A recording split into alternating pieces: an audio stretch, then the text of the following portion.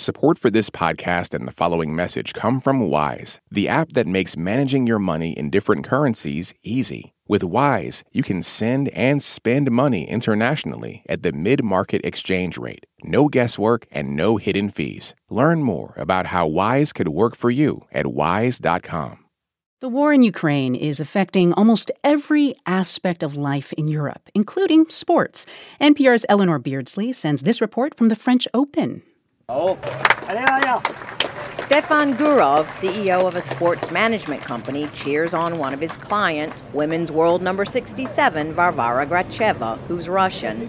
Gurov also represents Ukrainian players. He says it's difficult as the war has created tensions in the locker rooms. As a players management company, we're not into politics, Our duty is to stay behind your players, support them, wherever they come from. He says tennis, like soccer, has been especially affected by the war because both have widely watched international events.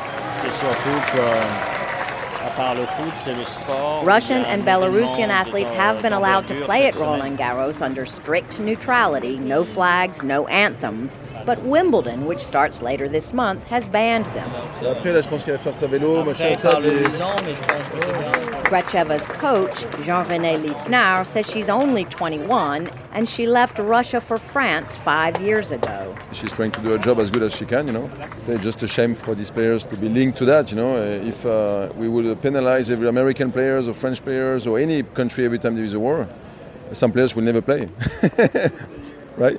Hey, hi, thank you. I'm so sorry, I've just finished practice and I came to the room. That's world number 80 Ukrainian Diana Yastremska, who's left Paris now and is playing in a grass court tournament in the Netherlands to prepare for Wimbledon.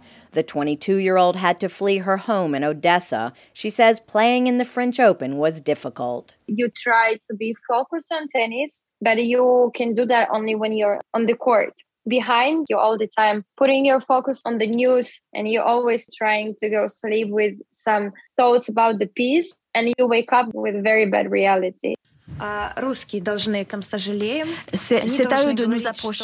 an interview broadcast on French television at the start of the French Open, Yastremska called on Russian players to denounce the war. Since the invasion, only one Russian player has reacted, writing "No to War" across a camera lens at a tournament in Dubai in February. Researcher Lucas Aubin wrote a book about Russian President Vladimir Putin's use of sports as a geopolitical weapon. It's very difficult for a Russian athlete to be against the war because sports is patriotism in Russia. If you are against the war, you are a bad Russian. You are a traitor. Fans at the French Open are divided. Wimbledon a tort, quoi. Parce que les joueurs de tennis ne jouent pas. Wimbledon is wrong because these players are not on their national team. They're playing as individuals, says Imad Mechtoum, so punishing them is unfair. But German fan Jürgen Platz says Wimbledon got it right. This is okay what the English guys do. With these Russian guys, I would do the same. Exclude them. As long as the war is running. Ukrainian player Diana Yastremska says maybe it is hard for Russian players to publicly denounce the war because of Putin, but they could at least acknowledge Ukrainians suffering in private. I think they could make some kind of meeting between all the Russians, Belarusian and Ukrainian players, at least something, but they don't do anything. Yastremska says seeing the war at home and having to pretend like nothing is wrong in front of Russian players abroad is unbearable. She, too, believes Wimbledon made the right move. Eleanor Beardsley, NPR News, Paris.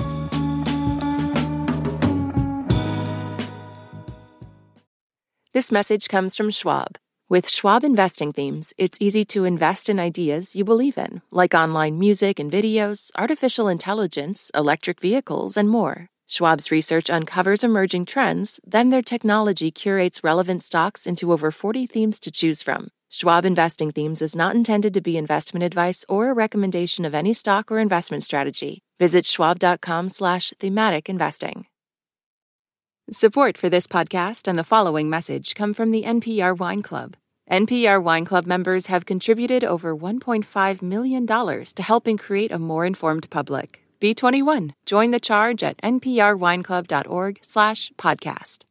All that sitting and swiping, your body is adapting to your technology.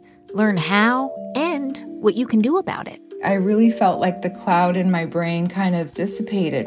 Once I started realizing what a difference these little breaks were making, there's no turning back for me.